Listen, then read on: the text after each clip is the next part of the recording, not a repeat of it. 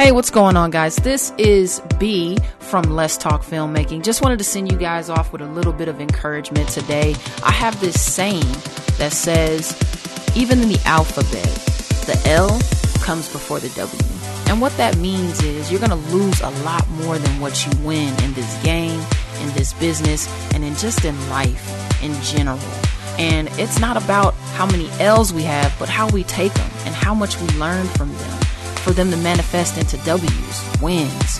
So just understand that everything that you do, every single thing that you do, does not go unrewarded in the end.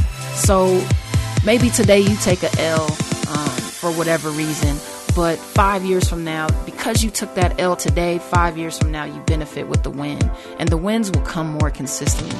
Like I said in the last episode, you have to protect your energy.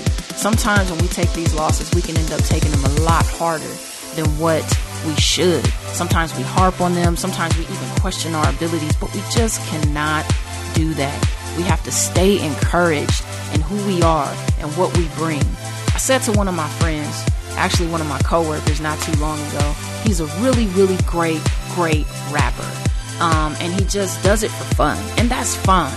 But he said that he doesn't want to put himself out there just because, he was scared or he feared. And what I had to tell him was, I said, you have a talent.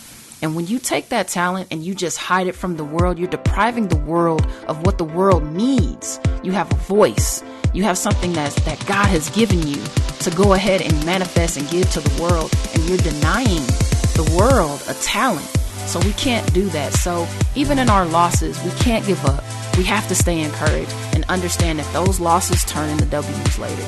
My name is B from Let's Talk Filmmaking, and I hope that you stay encouraged. Have a good day, everybody.